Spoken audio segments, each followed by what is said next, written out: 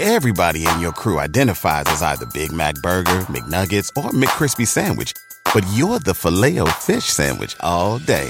That crispy fish, that savory tartar sauce, that melty cheese, that pillowy bun. Yeah, you get it.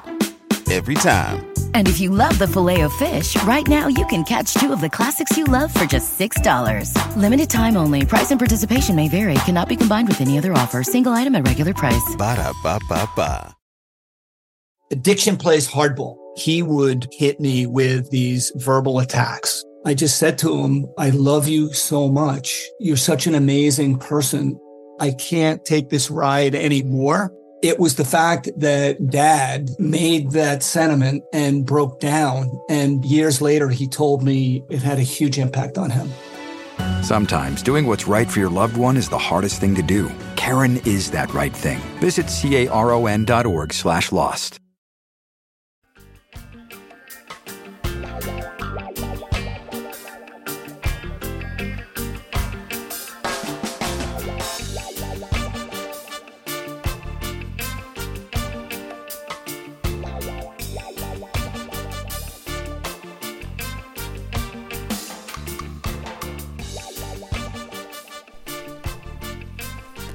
Hello and welcome to the Healthy Herb Podcast, a place of information and inspiration for the home herbalist. I'm Bridget Doherty of the Solidago School of Herbalism, coming to you from a bridged island on the coast of Maine. In today's show, I'm talking about spring gardening and herbs to plant in a beautiful pollinator-rich medicinal herb garden. Before we get started, I want you to know that I'm not a doctor, nor do I diagnose or treat people. What I share is based on my own experience and what I've learned from my mentors. Ultimately, I want you to be empowered in seeking and achieving your own version of optimum health. I want you to be inspired to connect and relate to the common plants that grow all around you. Now, without further ado, let's have some fun and dig in.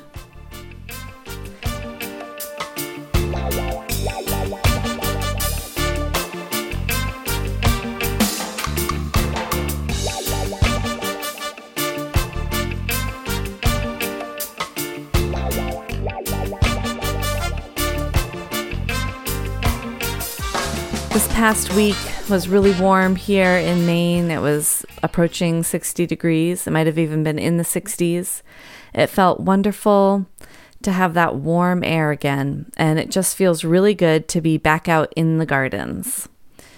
Today, I want to talk to you about how to get started with your spring gardens if you already have a garden that's established, what I like to do in the spring. And if you're thinking about starting a new garden, maybe a fun medicinal herb garden, then how you might want to go about doing that, and some of my favorite medicinal herbs to put in a garden that are both beautiful, very helpful medicinally, and bring in wonderful butterflies and hummingbirds and other fun pollinators.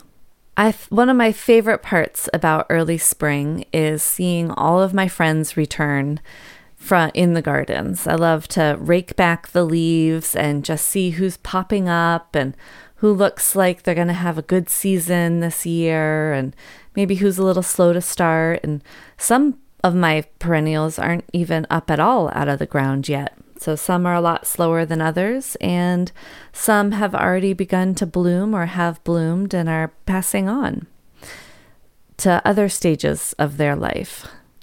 Like the coltsfoot flowers are now hanging low and forming their seeds, and soon they're going to lift back up and release all their seeds. They very similar to dandelions in their, how they close, they bloom to get pollinated, then they close up, and then they reopen with a burst of seeds that then are taken away on the wind.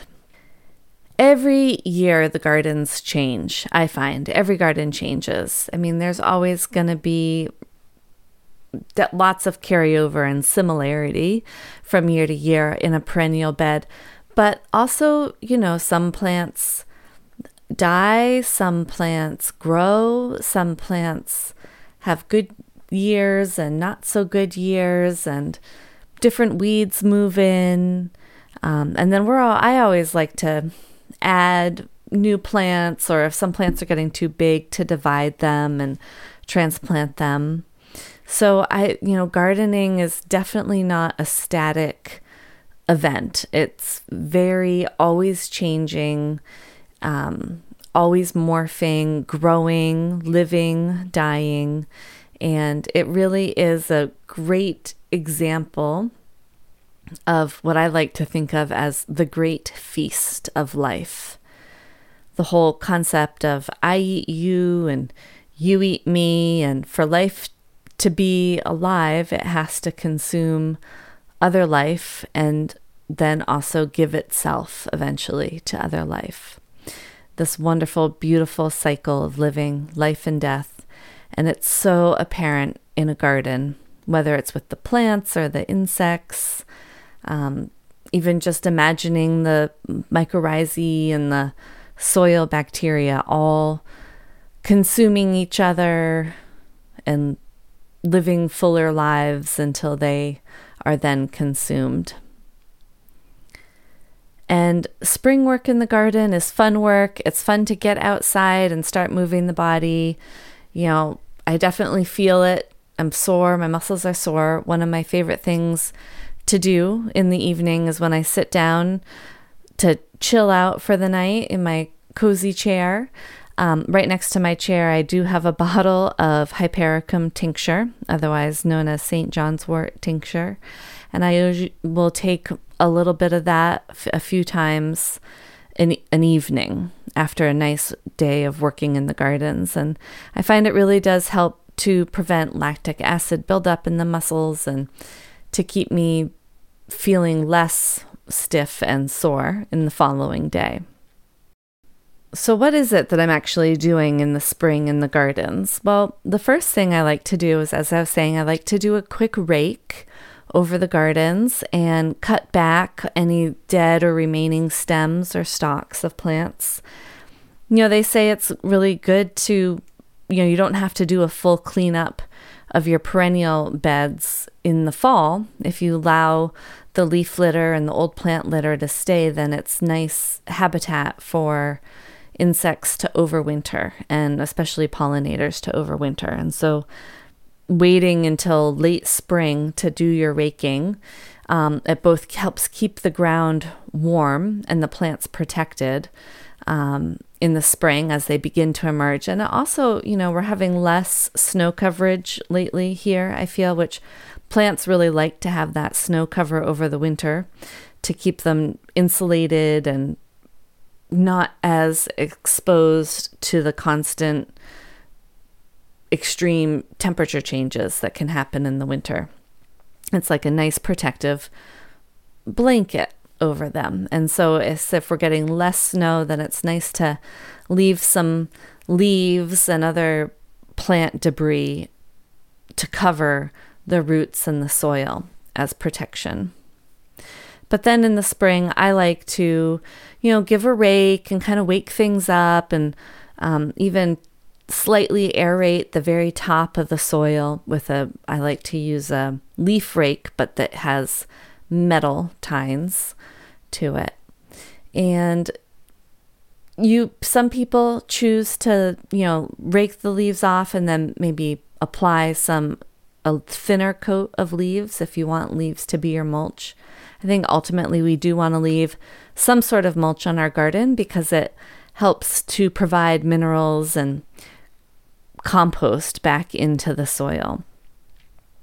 But if you have too many leaves, it can actually rob the soil of nitrogen, which is an important nutrient because the bacteria that break down this really carbonaceous material like brown leaves or wood mulch or wood chips tend to need nitrogen to be able to break those down. So it's like they eat nitrogen to fuel themselves so that they can break down all of that carbon material and turn it back into soil.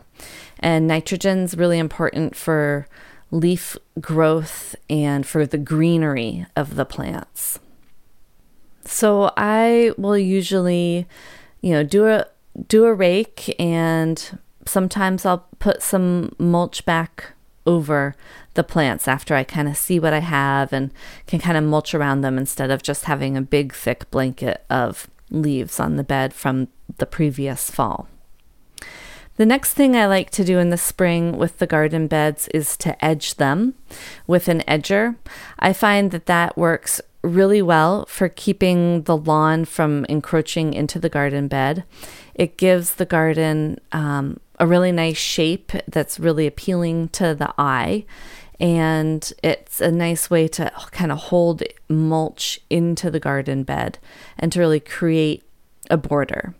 I like edging with an edger, so that's basically it's like almost like a shovel, but it's very flat and it's a half a circle, and it just cuts right into the sod, and you can just cut a line and then pull the sod out and add it to the compost pile. I find that works a lot better than having rock borders around gardens, unless they're big boulders and you're doing a big terrace or something. But these small little garden stones where you would edge a garden with, they, eventually the lawn kind of eats them, and they sink deeper into the ground, and you end up losing them. So every spring you kind of have to re-dig up the stones and reset them. Plus, grass roots can grow under rocks, and they can really actually take harbor under there, and so they can be a lot harder to weed the edges of the gardens of the grass, to remove the grass from the roots, because the roots get stuck under the rocks and can just keep reproducing grass. Whereas an edger, it cuts the grass and the roots, and then it leaves like a lack of soil for the roots to penetrate through into the garden. So you're almost creating like a canyon, a mini canyon, or a V with your edger, and leaving a space that will keep the grass from encroaching. And then after the beds are edged, then I will mulch. So I'll either mulch, if it's a job that I'm professionally landscaping, the most common mulch is a wood mulch. And there's a variety of different types of wood mulches, but one that's mostly broken down is going to be a lot better for the garden than ones that's like really big wood chips. Although you can use big wood chips. Again, it's just a lot of carbon material and a lot of work for the soil microbes to eventually break that down, and can rob the soil of important nitrogen for them to be able to do that.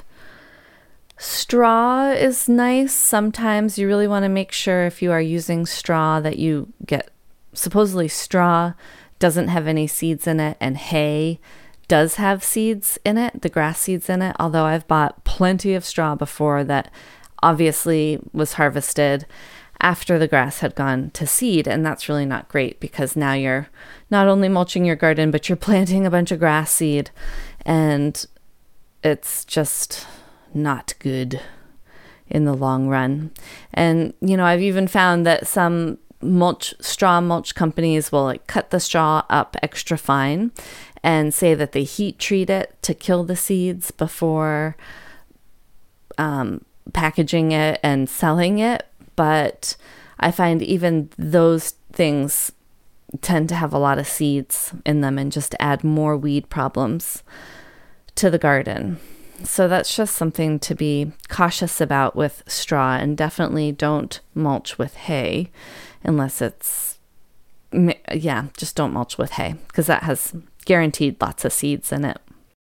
The leaves is great. It can be unattractive. It depends on what you like. You can even have a place where you put your leaves to have them kind of break down and compost, either along a old rock wall or some sort of a berm, or in a pile that you rotate or aerate every once in a while. And then you can take that more decomposed leaf material and put that on your garden as a mulch. The nice thing about leaves is that they attract fungus, which is a good thing, but it can also be a bad thing. But you often will find really nice mycorrhizae in decomposing leaves, and you can see the white threads that penetrate through. But it can be a problem again because it's a lot of carbonaceous material, so it can rob the soil of nitrogen, and sometimes it can attract funguses and molds that are not necessarily beneficial for your plants. So that's another concern. I know in vegetable gardens, you have to be a lot more careful with leaving leaf litter and plant litter. This is definitely more for perennial beds and herb beds. Vegetable plants are a whole nother world and beast, and they're way more sensitive to all things that could harm them, bacteria, funguses, viruses, all of that. But I find the medicinal plants, because they are medicinal, are way less susceptible and affected by insects and even deer and other invaders, viruses, bacteria. They have constituents in them that protect them. So, and if that's all if you have beautiful garden beds, you can just do a quick weed of grass or other plants that you don't necessarily want in them, and then mulch, and you're good to go. So you rake, you edge and weed, and then you mulch, which should keep down the weeds from growing and keep the moisture in the soil and keep the soil warmer.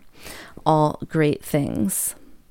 If you are making a new bed this spring, then the way that I like to do that, say you're making it out of a part of your lawn, so you have grass sod that needs to come out. And I find that the easiest way to do that is to take my edger and to edge out the shape of the bed. So if let's just say it's a long rectangular bed.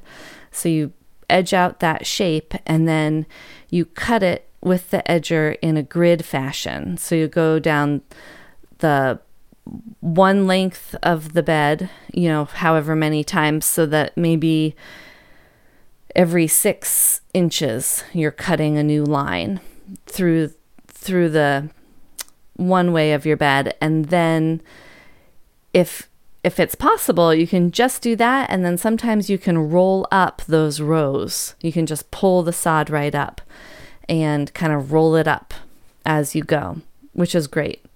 That's not always going to be the case. And in that case, then you can cut a grid. So you already cut your row one way, and now you cut your row the opposite way. So you're making little squares of sod that you can pull up much more easily than if you had to shovel it all.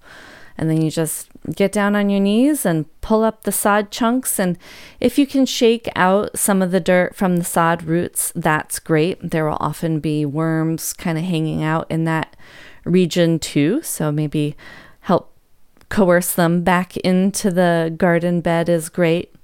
And then that sod, if you have a part of your lawn or area of your yard that needs more sod, you can just take that and, rake up the area with a metal rake where you want to plant the sod, and then just lay it down, root down, and water it a lot, and it should hold.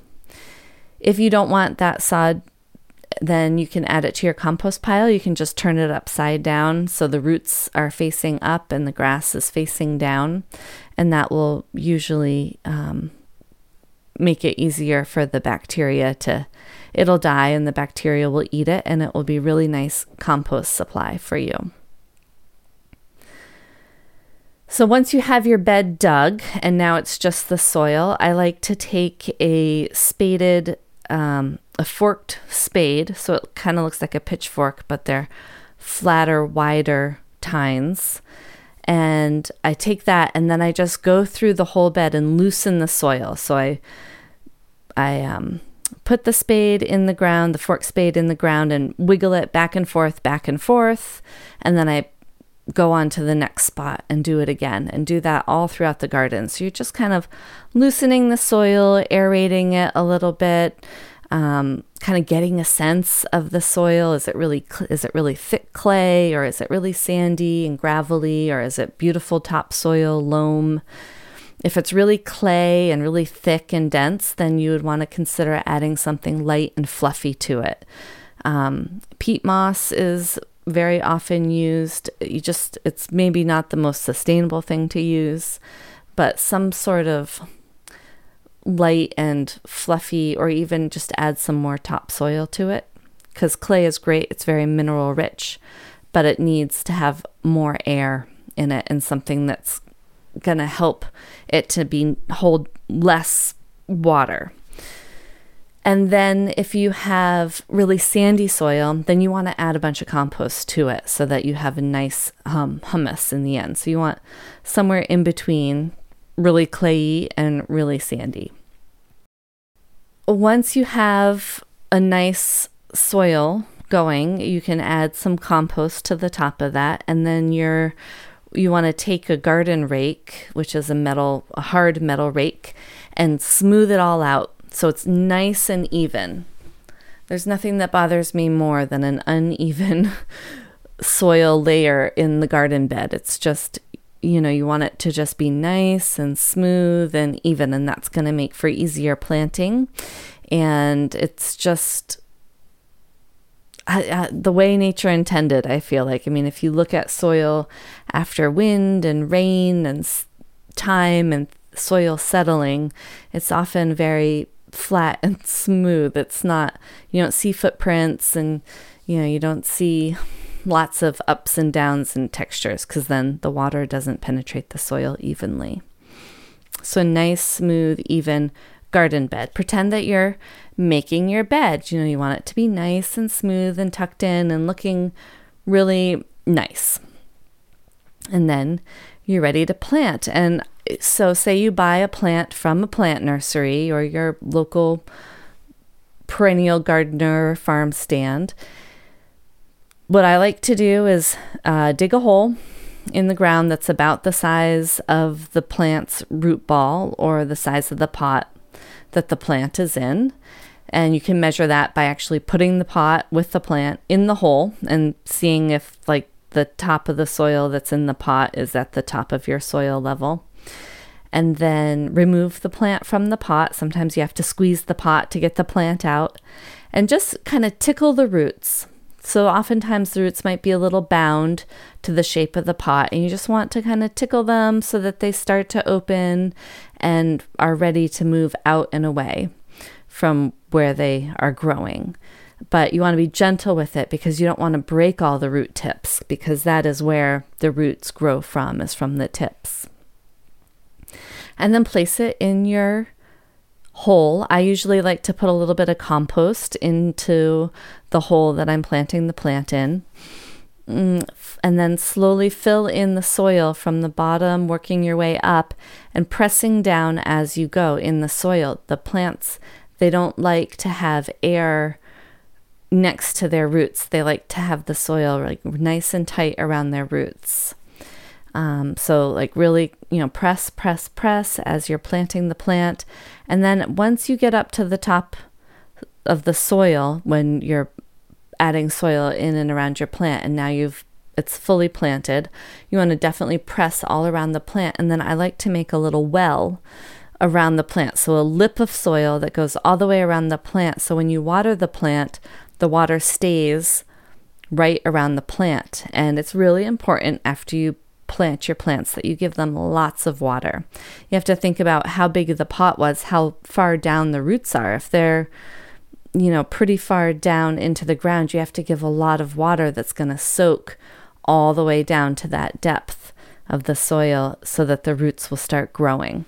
And they say the term is, roots before shoots.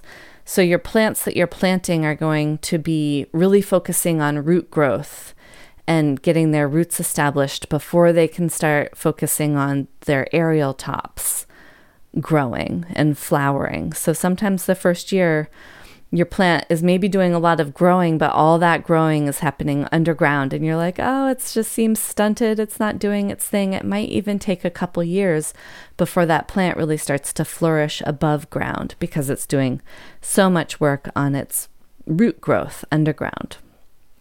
And this, I'm speaking of perennial plants mostly. So now your plant is planted, it has a nice well around it, and now you're going to water. You're going to fill that well with water.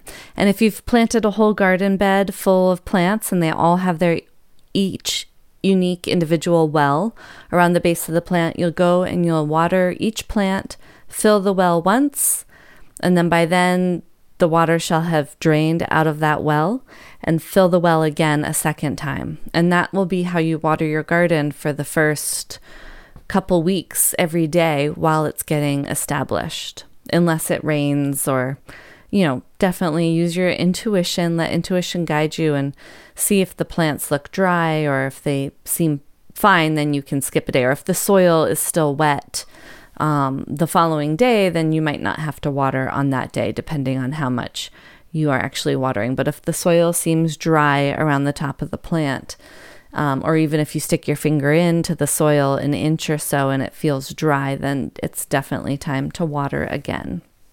And then you will have a beautiful garden and it will grow. You can mulch around the plants that you planted to help keep weed growth down. Another fun mulch that I didn't mention when I was talking about mulches is if you live near the ocean, seaweed makes a great mulch because it is full of minerals, but it really helps retain moisture in the soil, and it can really absorb a lot of moisture from the rain, and then as it slowly dries, it can really keep the garden moist, which is great.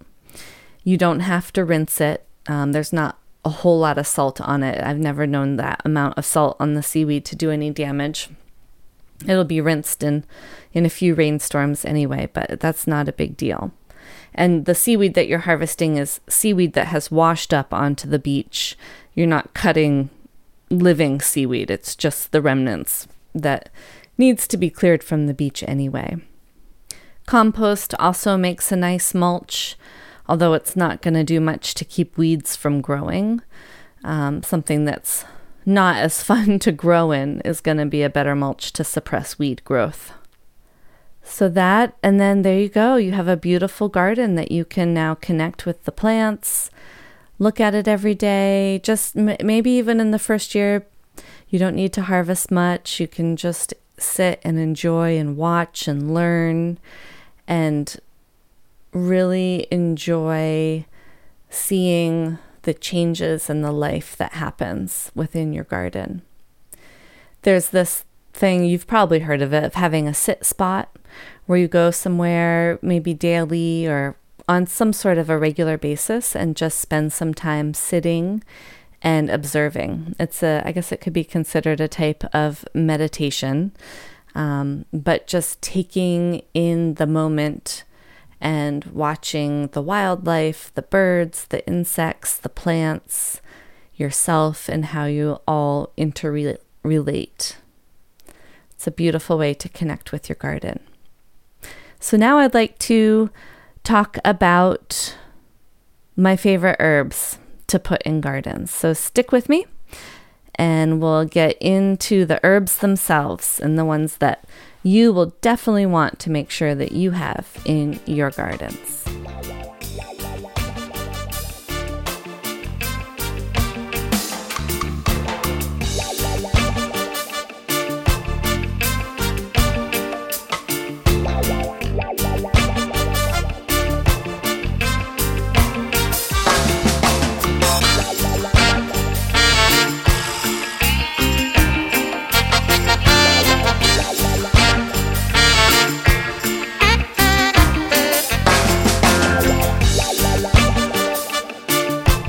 Well, I think it's always great to have culinary herbs in an herb garden because usually these culinary herbs are also quite medicinal as well. I'm not really going to get into the medicinal properties of these plants today. I don't really have time for that, but that's part of the fun of planting them and then learning about them and seeing how they are medicinal as you go. But all of these plants make beautiful garden plants and can be grown in a lot of places in the world. So in a nice sunny garden, I like the mint family plants. So we're talking about rosemary, sage, thyme, peppermint, spearmint, basil, apple mint, like those are all oregano, marjoram. I mean, they're all so great to have easy access to for cooking, but they also all bring really wonderful medicinal benefits.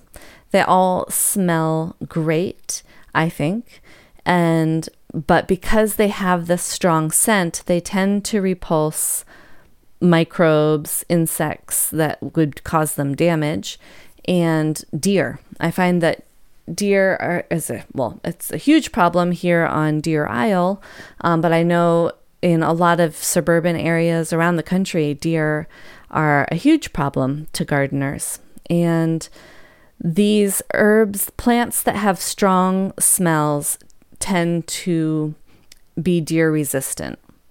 So luckily, a lot of our medicinal plants have strong smells, which makes it great. So all of those are wonderful to have in a garden. And then there are the mint family plants that maybe aren't as culinary, but are medicinal to themselves. So one of my favorites is holy basil, or tulsi is another name for that. And that just has the most wonderful smell ever, I think. Lavender is a great one to have. Of course, classic medicinal herb garden plant, perennial plant. Motherwort is in the mint family. It's a scentless mint. It doesn't smell bad. However, it is very bitter tasting. And again, these bitter plants also are not going to be as interesting to the deer as well, which is partly why they're bitter, is a part of the plant's protection. So that one is often very fine to have in gardens that the deer won't bother. And catnip is great, both for cats and for humans as well. Another mint family plant that I love is Anise hyssop. It gets to be quite tall, and it has these beautiful purple spires of flowers, and the butterflies love them, monarchs especially. So that's a really nice, and it makes a really tasty tea as well. So I try to plant Anise hyssop in most gardens that I design and plant. Bee balm is another really nice mint plant that is beautiful, and they have a variety of colors that you can get. And I mean, there are the two classic, the Monarda didyma and the Monarda fistulosa. The Monarda fistulosa is a light purple, and that one is native to North America. The Monarda didyma, I believe, is more of native to Europe, and it has the red, like burgundy, kind of deep red flowers. And that one tends to be sweeter, I think, and the light purple North American fistulosa is way more intensely spicy, has a lot of oregano oil flavor to it, and is, I think, more medicinal, more antiseptic, anti-infective, anyhow. Medicinal in that aspect. But such a beautiful plant. Hummingbirds love it. Butterflies love it. Humans love it, and it's a nice edible flower. It can be very stunning. That one though can be prone to, has some insects that it's prone to, and it also has, especially the red bee balm, it also has they can be prone to powdery mildew, which is a fungus that covers the plants and looks like a white powder. It's also found on a lot of squash plants, and cucumbers is another plant that's really susceptible to the powdery mildew. And once the plant has that, I would not be harvesting it for tea, so that can kind of be a problem. So you might not want to use leaf mulch around the bee balm, because again, the leaf mulch could attract more fungus than other mulches. Echinacea, classic. The purple cone flower is another name for it. And again, this is a plant that has lots of hybrids of varying colors, though I don't know if those would be as medicinal. However, and those are all in the purpurea. There's also a white Echinacea purpurea, the white swan. So the Echinacea purpurea, those are originally native, I believe, again, to Europe. And then the Echinacea augustifolia is the North American Echinacea. And this one has not as showy of a flower. The flower is a lot, has like thinner petals and just isn't as colorful and prominent, I would say. It was a really common prairie meadowland type of plant, although it has become quite endangered due to overharvesting. But that one, the augustifolia, a lot of herbalists believe that one is more medicinal than the purpurea. And the purpurea really has to be harvested and prepared fresh to have as much benefit. And the augustifolia can be harvested and dried and still have medicinal properties. And that's in the roots mostly for both of those plants. But the augustifolia tends to be harder to grow and harder to propagate. So really what you're going to be finding if you're just out there commonly looking in plant nurseries is the Echinacea purpurea. One of my all-time favorite garden plants, flowers, is Elecampane. It's just a stunning plant. It gets up to about 10 feet tall. No, it feels like it gets up to be about 10 feet tall. I think it could if it's really happy. Maybe closer to 6 to 8 feet tall, but just really beautiful large leaves and really unique showy flowers. This is also, I believe, native to North America, but definitely to prairie lands. It might have naturalized instead, but has been here for a long time.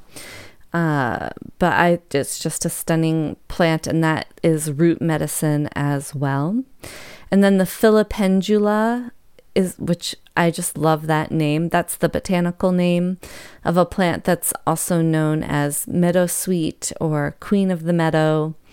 And this is related to spirea, and it has a really plumy, beautiful, feathery flower. And again, there's multiple varieties now that some are tall, some are short, some are dark pink, some are light pink to white. So there's a lot of range in that.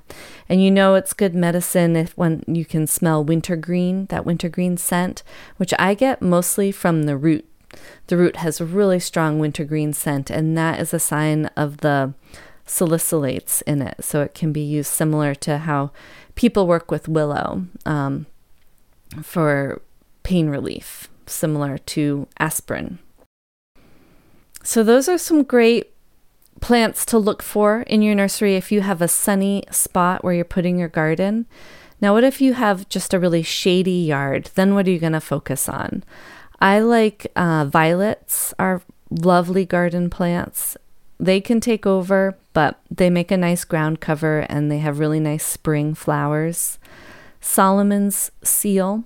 So a lot of the shade plants are going to be ones that are endangered or at risk because they are slow-growing forest medicinal plants. And luckily, a lot of them are not commonly used anymore.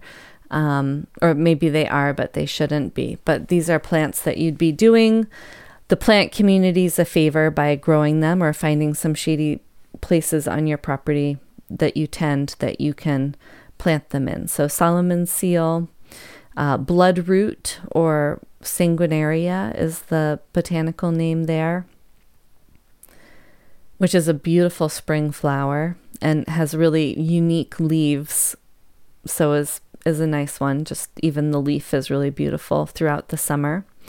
Golden seal is a nice one. It can be hard to grow and hard to get established, but if you have the right type of woods, it likes more deciduous woods than evergreen woods.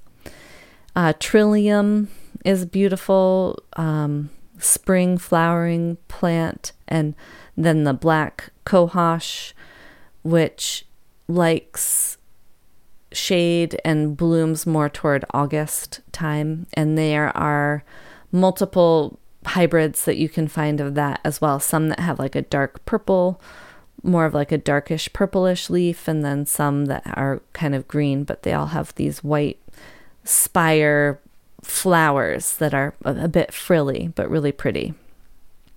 and tall and wispy.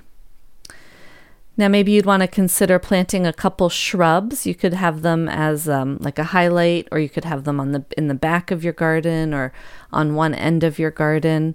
And the medicinal shrubs that I think of are elder, they can get quite large, but they have beautiful white flowers and awesome purple berries that you'll either be feeding your birds with or making a wonderful antiviral syrup in the fall with.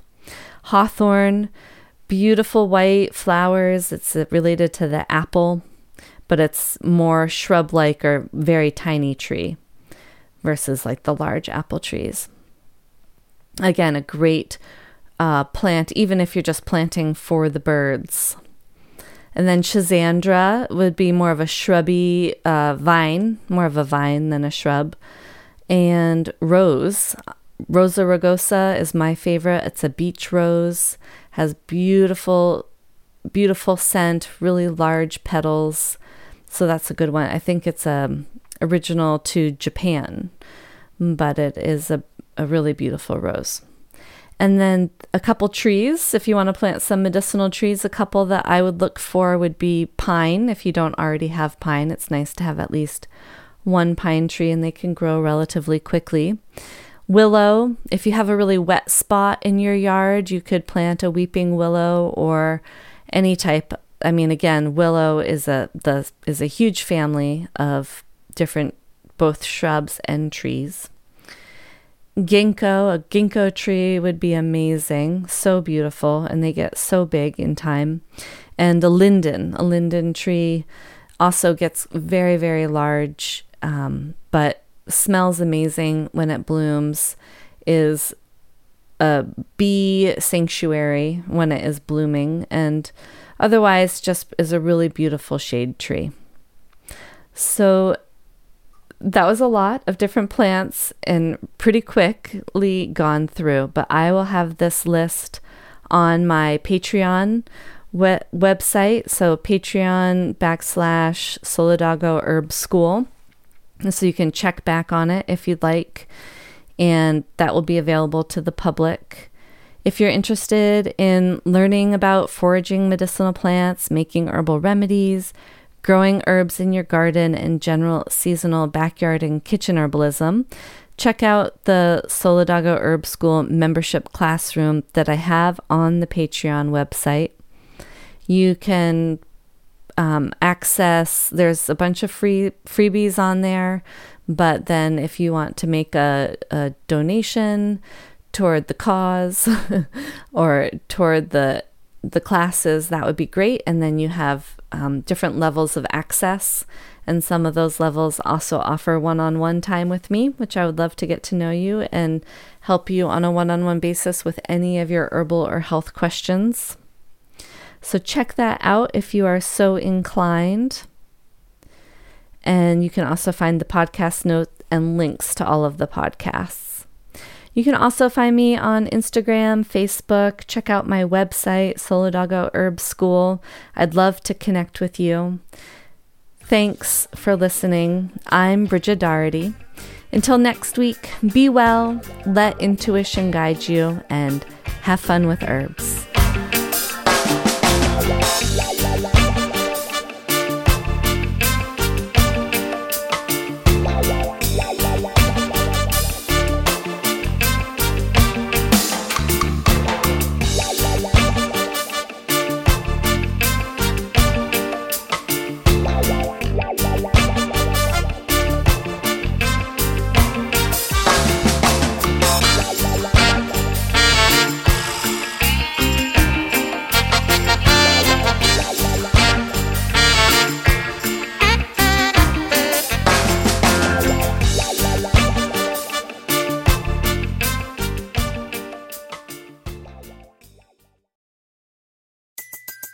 Everybody in your crew identifies as either Big Mac Burger, McNuggets, or McCrispy Sandwich.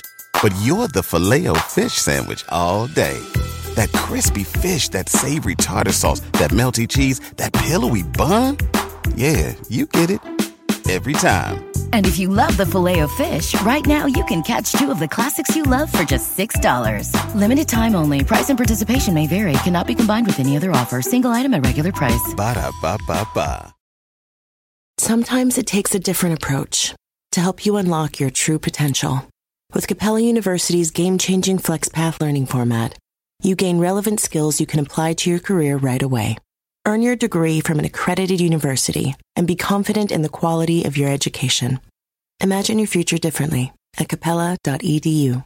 Capella University is accredited by the Higher Learning Commission. Learn more at capella.edu/accreditation.